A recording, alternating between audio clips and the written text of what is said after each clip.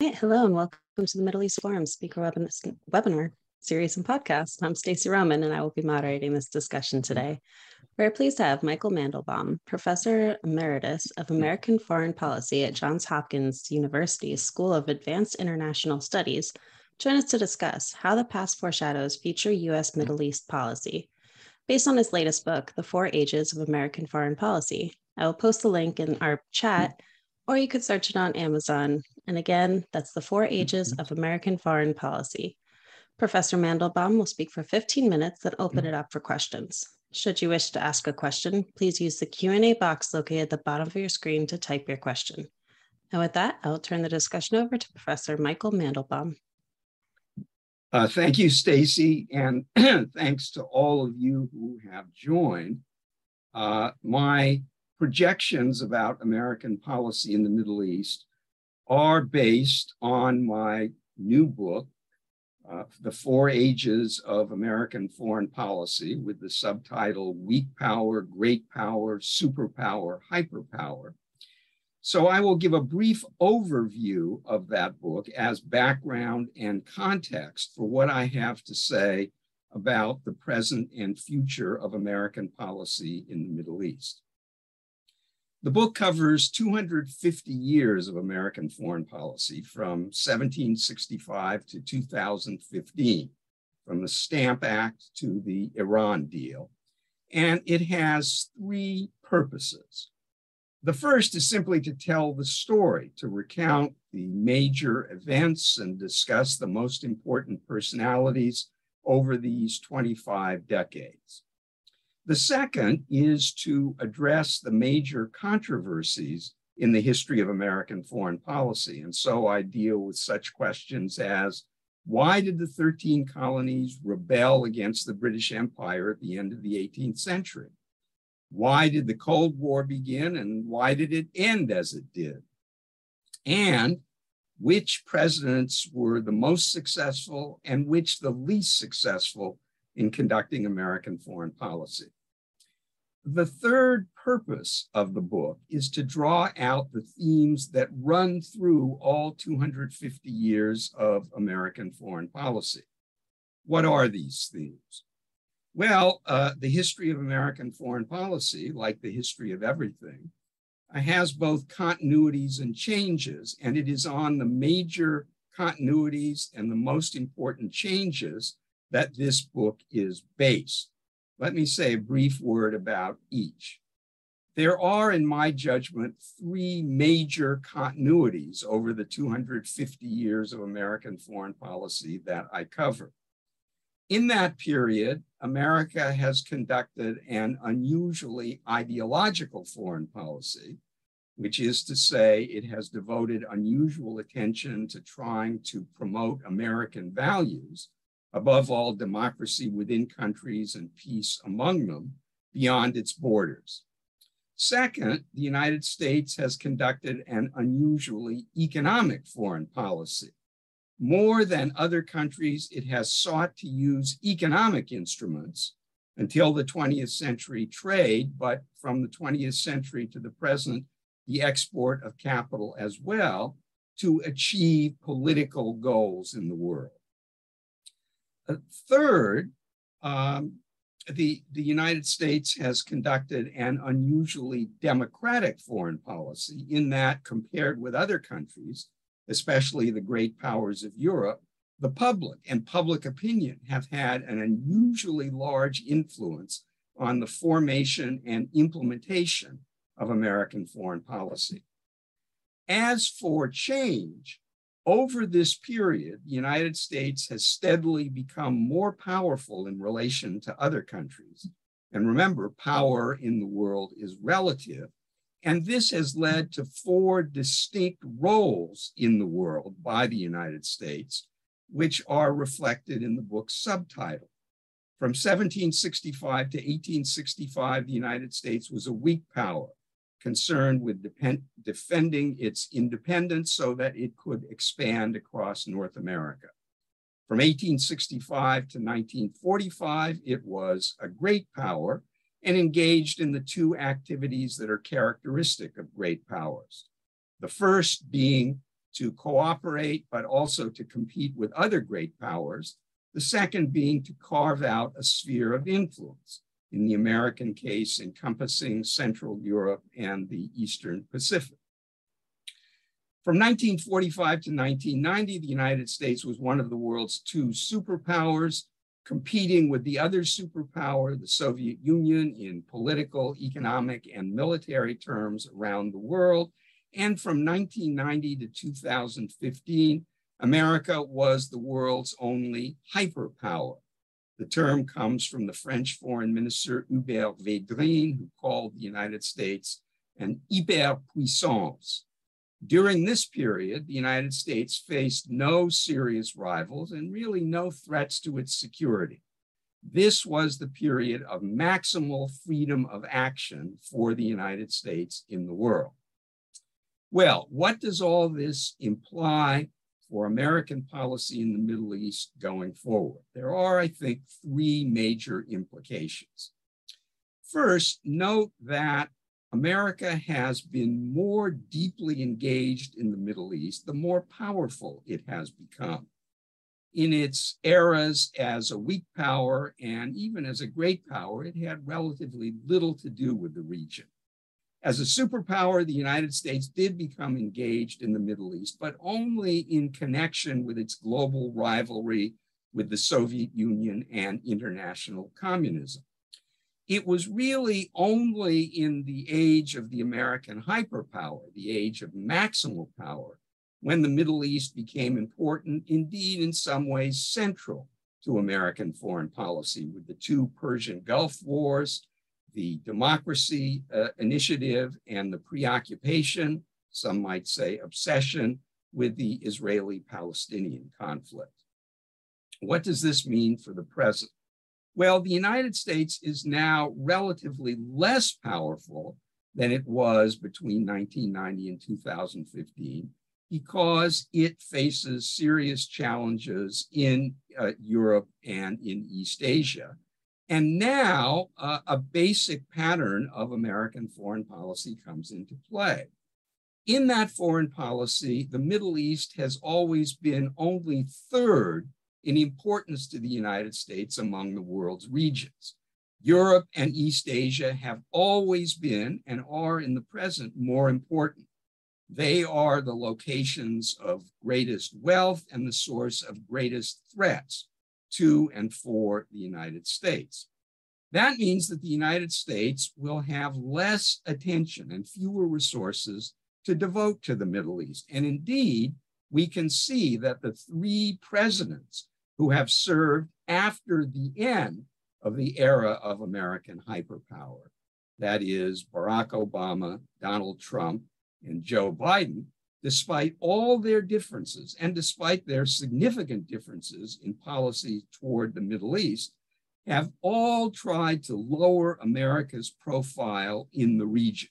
And they have all shied away from confronting, indeed from threatening to use force against Iran, the Islamic Republic of Iran, which presents serious problems for the region and for the United States. One might say that the greatest beneficiaries of the aggressive foreign policies of Vladimir Putin and Xi Jinping have been the Iranian mullahs. And that suggests that the United States may not do all that is necessary to cope with the Iranian threat. There's a second pattern in the history of American foreign policy that points tentatively in the opposite direction. Repeatedly over 250 years, a dramatic event has occurred, usually overseas, but sometimes in the United States, that has galvanized the American public, has made the world seem suddenly more dangerous to Americans, has generated the demand for a more robust foreign policy, which has sometimes included the use of force. For example, in 1898, the destruction of the American battleship Maine in Havana Harbor created a climate of opinion that led to the Spanish-American War of 1898. 2 decades later, the the German submarine sinking of the British passenger liner Lusitania in World War I transformed the public American view of Germany's role in that war and paved the way for the United States itself to enter World War I only 2 years later. And of course, we are all familiar with the attacks on Washington and New York of September 11th, 2001, which led to 2 American wars, one in Afghanistan, the other in Iraq. Well, there is such a galvanizing event looming over the horizon in the Middle East, namely the Iranian acquisition of nuclear weapons.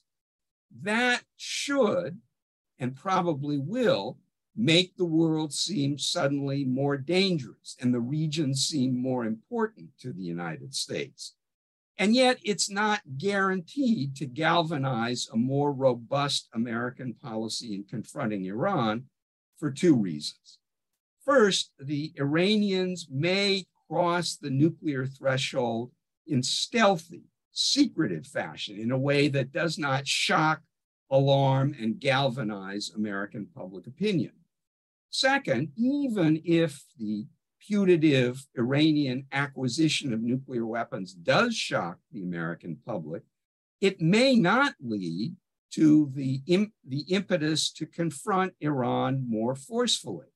It may have the opposite effect because nuclear weapons make a country more dangerous, more forbidding, a country that seems less of a candidate against which to threaten, let alone use force. So we simply don't know where the Iranian nuclear weapons program may take us. It may take us to a more confrontational American foreign policy in the Middle East, but it could have the opposite effect. And that brings me to the third and final projection about American foreign policy in the Middle East based on the 4 ages of American foreign policy. I've said that the United States has conducted an unusually ideological foreign policy, but that has not been the only approach to the world that the United States has undertaken. There is another approach, sometimes called the realist approach, identified with realpolitik, which places at its center not American values, but American power and American interests. Sometimes these 2 traditions conflict over a particular country or policy. And when they do, American governments have usually opted for the realist approach rather than one that gives priority to American values. When they do conflict, this creates ambivalence and two-facedness in American foreign policy. And we see that at present in the Biden administration's policy towards Saudi Arabia. Saudi Arabia does not embrace America's political values, but it does have to do with some American interests. It's a friend in the Middle East where America needs them, and it has been a fairly reliable supplier of oil. So when Mr. Biden came into office, he took the approach of stressing American values and said that he would make Saudi Arabia a pariah. Now, however, that the United States needs Saudi oil, he's planning a trip and apparently going to meet with the de facto ruler of Saudi Arabia, whom he had previously scorned, Crown Prince Mohammed bin Sultan. But this fact of 2 sometimes competing traditions in American foreign policy has another implication for the Middle East. When these 2 traditions have been aligned, American foreign policy has enjoyed unusually broad and deep public support. This was true in World War II, and it was true as well in the Cold War. In both enterprises, the United States was both protecting its interests and advancing its values. And in the Middle East, it is true as well of the state of Israel. Israel embodies American values and helps to defend American interests. That coincidence is the reason for the long-standing, enduring, robust American support for Israel. It is support rooted in American public opinion for just that reason. And it will continue whatever the vicissitudes of American foreign policy in the Middle East turn out to be. Well, thank you for your attention, and I'm ready to respond to any questions you may have. Absolutely. Thank you so much. The first question is from David Levine on your last point with Israel. Now that Israel is poised to become a major supplier of natural gas to the Europeans and others, what changes would you anticipate in America's policies towards Israel and the Middle East? Well, as you know, the American government has expressed at certain times some reservations about Israel's natural gas, about pipelines, about supplies to other countries. I would expect that to disappear. It certainly should disappear if the United States is going to rely on Saudi Arabia for energy supplies. And when I say rely, I mean not that the United States gets energy directly from Saudi Arabia, but America's allies in Europe do. If the United States is going to rely on Saudi Arabia, it should certainly have no objections to, indeed, it should certainly enthusiastically support Israel as a supplier of energy. Thank you. So does this ideological policy of foreign policy in the US keep us from understanding the motivations of Iran? Well, it might do. Americans sometimes have difficulty in understanding the motivations and the political culture of other countries. I'm not sure that that is unique to the United States. I think every country projects its own values onto the world. But the United States is involved with every country in the world and is so much more important than virtually every other country that such misperceptions can have an impact. But to me, the problem that successive American policies toward Iran in different administrations have had is not that the government has not understood Iran, but that if it hasn't understood Iran, it has not wished to understand Iran. It has not wished to understand the intense drive on the part of the Islamic Republic to dominate the Middle East. It has not wished to understand that the Islamic Republic declared war on the United States from the moment it came to power and has waged that war with all the means at its disposal since then. And American governments have not wished to recognize that, because to recognize it is to undertake a strong policy of opposing Iran, and for various reasons. But in the last few years, especially because American foreign policy has had so many other things to worry about, things that to which it has given higher priority than Iran.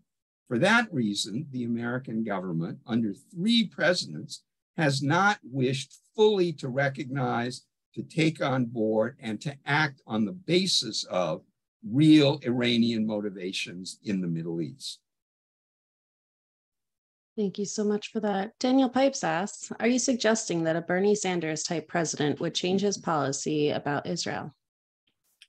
Well, Bernie Sanders would come into office asserting that he would change his policy toward Israel. But one of the things that I say in the book is that the great breaks in American foreign policy do not come when one party succeeds another of the opposite political party in the White House. The great changes in American foreign policy come about in response to events in the middle of administrations. So every new administration comes into office declaring that it will be completely different from its predecessor, if its predecessor was of the opposite party, in every way possible. And it never turns out that way.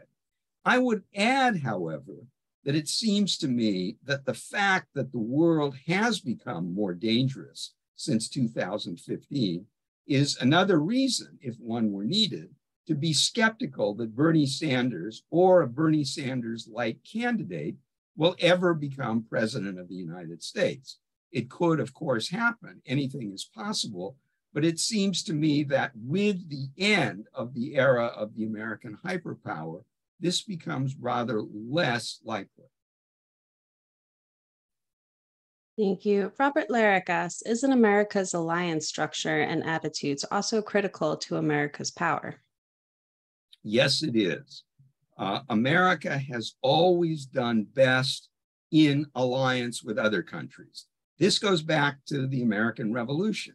The United States could not have become independent from Great Britain without the active military assistance of France, a country, incidentally, whose domestic political values were completely opposed to those that the American colonials were professing and on the basis of which they made the revolution. The French helped the American colonials for purely realist reasons to weaken their great adversary, Great Britain. And it's true in the present era, which is the one yet to be named after the era of the American hyperpower. The United States does have alliances, actual and potential, that are all interested in opposing the aggressive designs of Russia in Europe, China in East Asia, and Iran in the Middle East.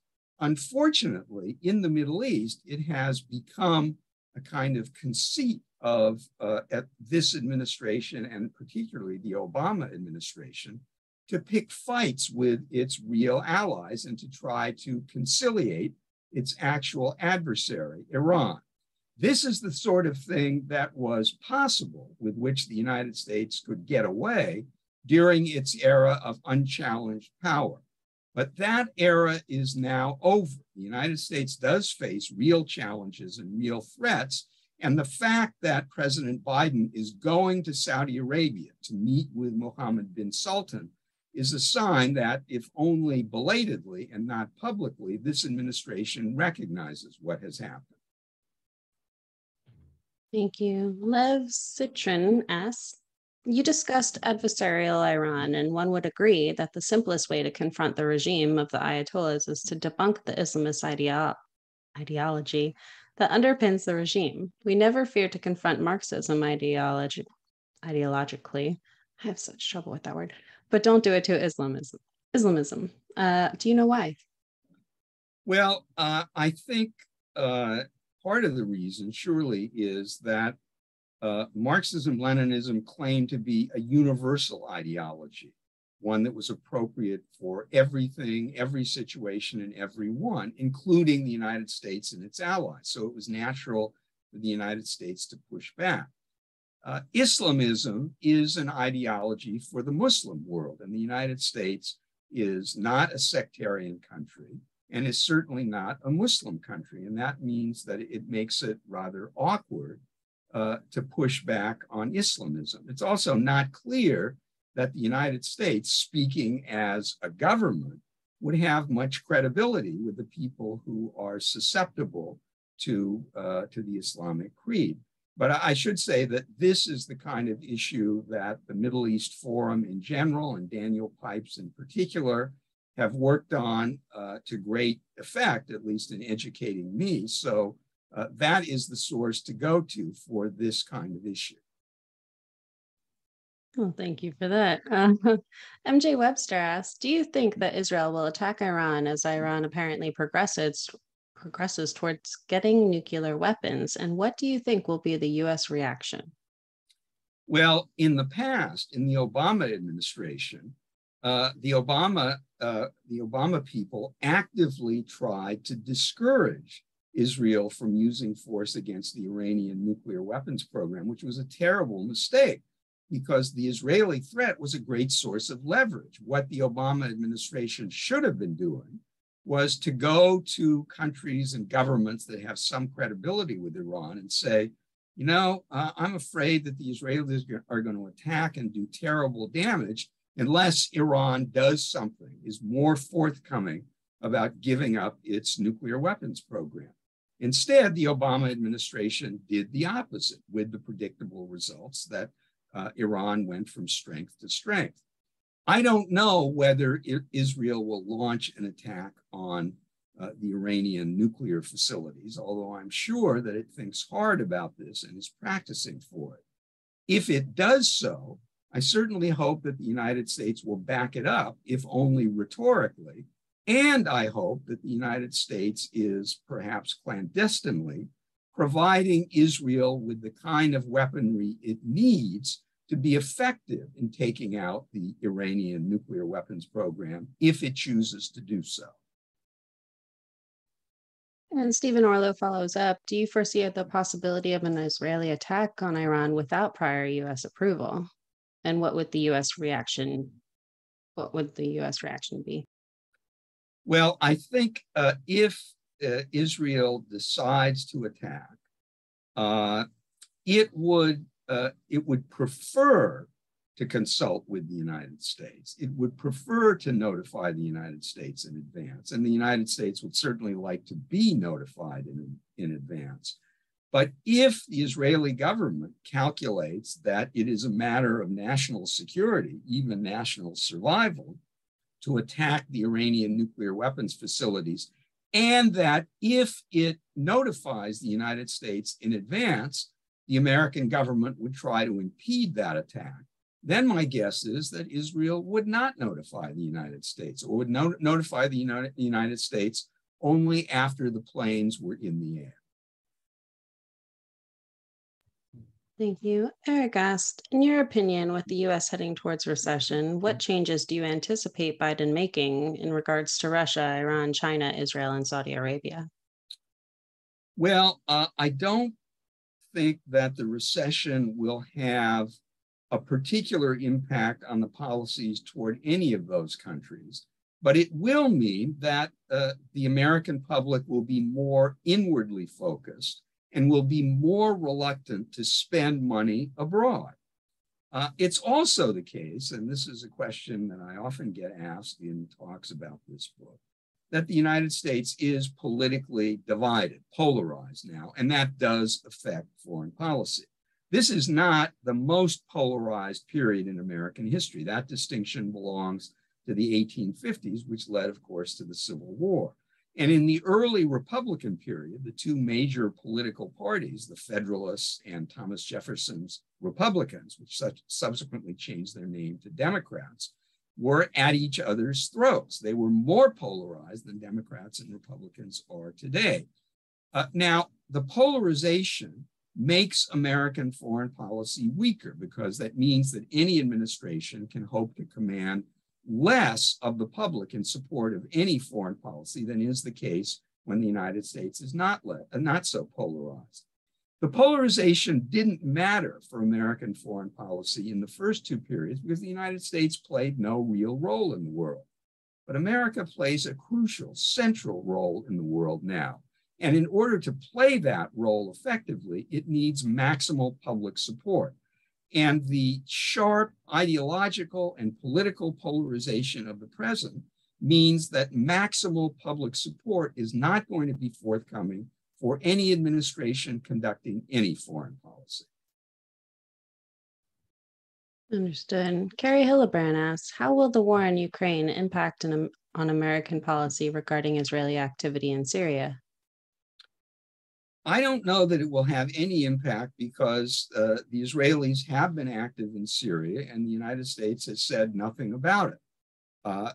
I think the United States probably places a greater value on Israeli activity in Syria because that at least indirectly weakens Russia. And weakening Russia is a goal of American policy because of the Russian invasion of Ukraine. But I think America has been at least tacitly supportive of the Israeli campaign in Syria, and I don't see that changing. Thank you. And before we go, can you please tell our viewers where we can find some more of your work?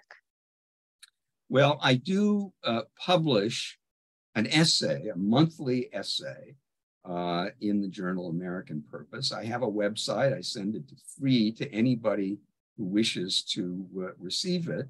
And if you wish to be on my distribution list, send me an email at American Foreign Policy at jh.edu. That's American Foreign Policy at jh.edu. And I will put you on my monthly distribution list. And of course, the best way to get my thoughts on the history of American foreign policy is to buy this book, The 4 Ages of American Foreign Policy: Weak Power, Great Power, Superpower, Hyperpower.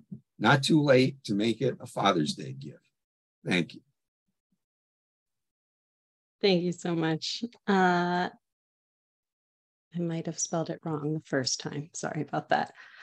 But it is in the chat for anyone that wishes to copy and paste. We've come to the close of our webinar. Thank you again, Professor Mandelbaum, for joining us today. It's been a pleasure to be with you and the audience. Thank you. Wonderful. Thank you. For our viewers, please be on the lookout for our weekly webinars offering email coming out over the weekend. Thank you all for joining us, and I hope you have a wonderful day and a happy Father's Day.